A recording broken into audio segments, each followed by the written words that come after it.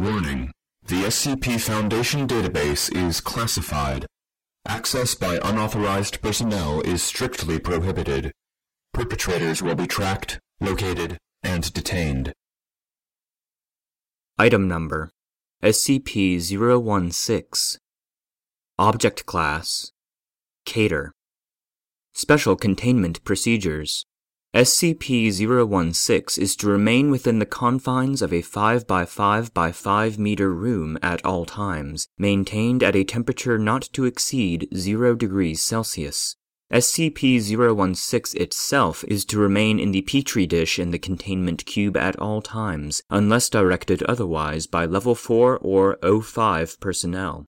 Full documentation of experimentation with SCP-016 must be submitted before and after samples and duplicates of SCP-016 may be taken.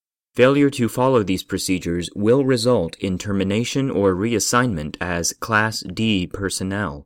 Only authorized personnel may be permitted to obtain samples of and experiment with SCP-016 under BCL5 containment conditions. If an outbreak does occur despite following the aforementioned procedures, Directive Base personnel are to implement a Code Sigma lockdown and containment plan.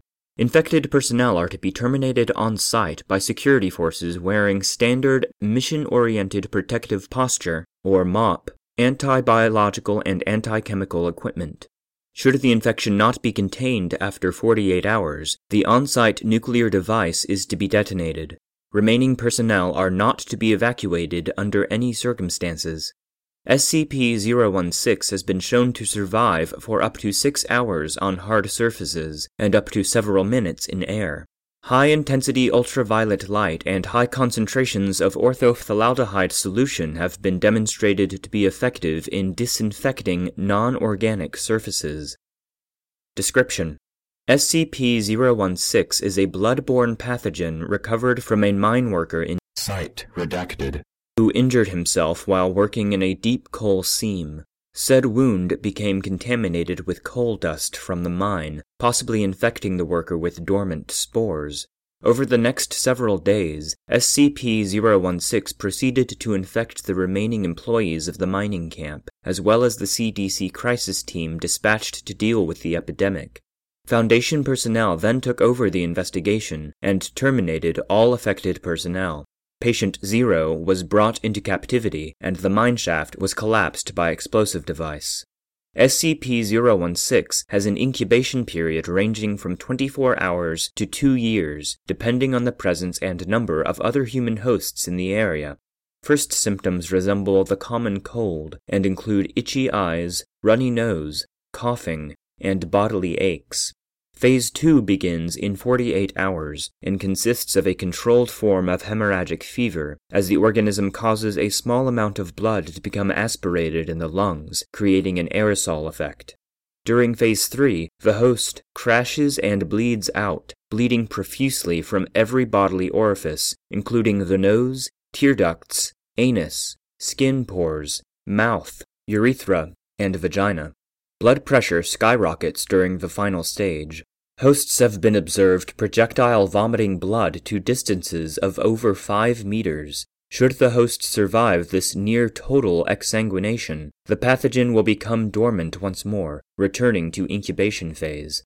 What distinguishes SCP-016 from other strains of hemorrhagic fever such as Ebola and Marburg is its unusual response to high stress. Should the subject undergo a high-stress situation, such as a life-threatening crisis, the organism will change its survival tactic from rapid reproduction to the rewriting of the host's DNA and stimulation of rapid cell division.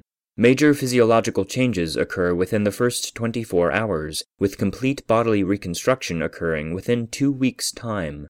Most hosts do not survive the process due to the heavy demands made on the body. Note: due to their similarities as fatal contagions that stimulate the production of excess organs, a possible link to SCP-1801 is under investigation. An interesting side effect of the transformation is an increased aggressive urge.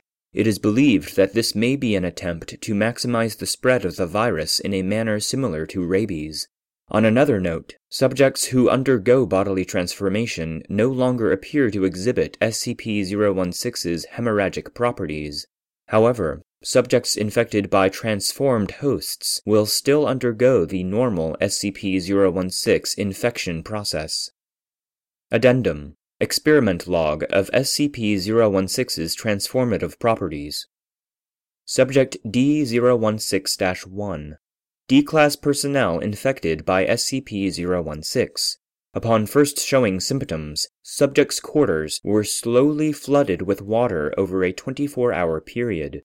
SCP-016 mutated into teratomorphic state, transforming subject's lungs into gills. Subject survived for 2 more weeks as SCP-016 transformed its limbs into fins, caused its eyes to atrophy, and enhanced its sense of hearing into a cetacean-type echolocation ability. Subject was terminated by draining all water from its quarters, causing it to asphyxiate. Body was subsequently cremated without autopsy. Subject D-016-2. D-Class personnel infected by SCP-016. Upon first showing symptoms, subject's quarters were slowly flooded with water over a 24-hour period. SCP-016 mutated into teratomorphic state, causing subject to undergo rapid muscular growth and increased bone growth on knuckles. Subject then attempted to escape from confinement by punching through the reinforced steel door. Subject was not successful and died by drowning. Note: Same situation, 2 different responses. Interesting. Dr. Name redacted. Subject D-016-3. D-Class personnel infected by SCP-016. Subject was previously a chemical engineer who poisoned his wife upon discovering her adultery. Upon first showing symptoms, subject's quarters were slowly flooded with water over a 24-hour period. SCP-016 mutated into teratomorphic state, causing subject to grow an unusual organ on his chest, consisting of a chamber and 2 separate tubes.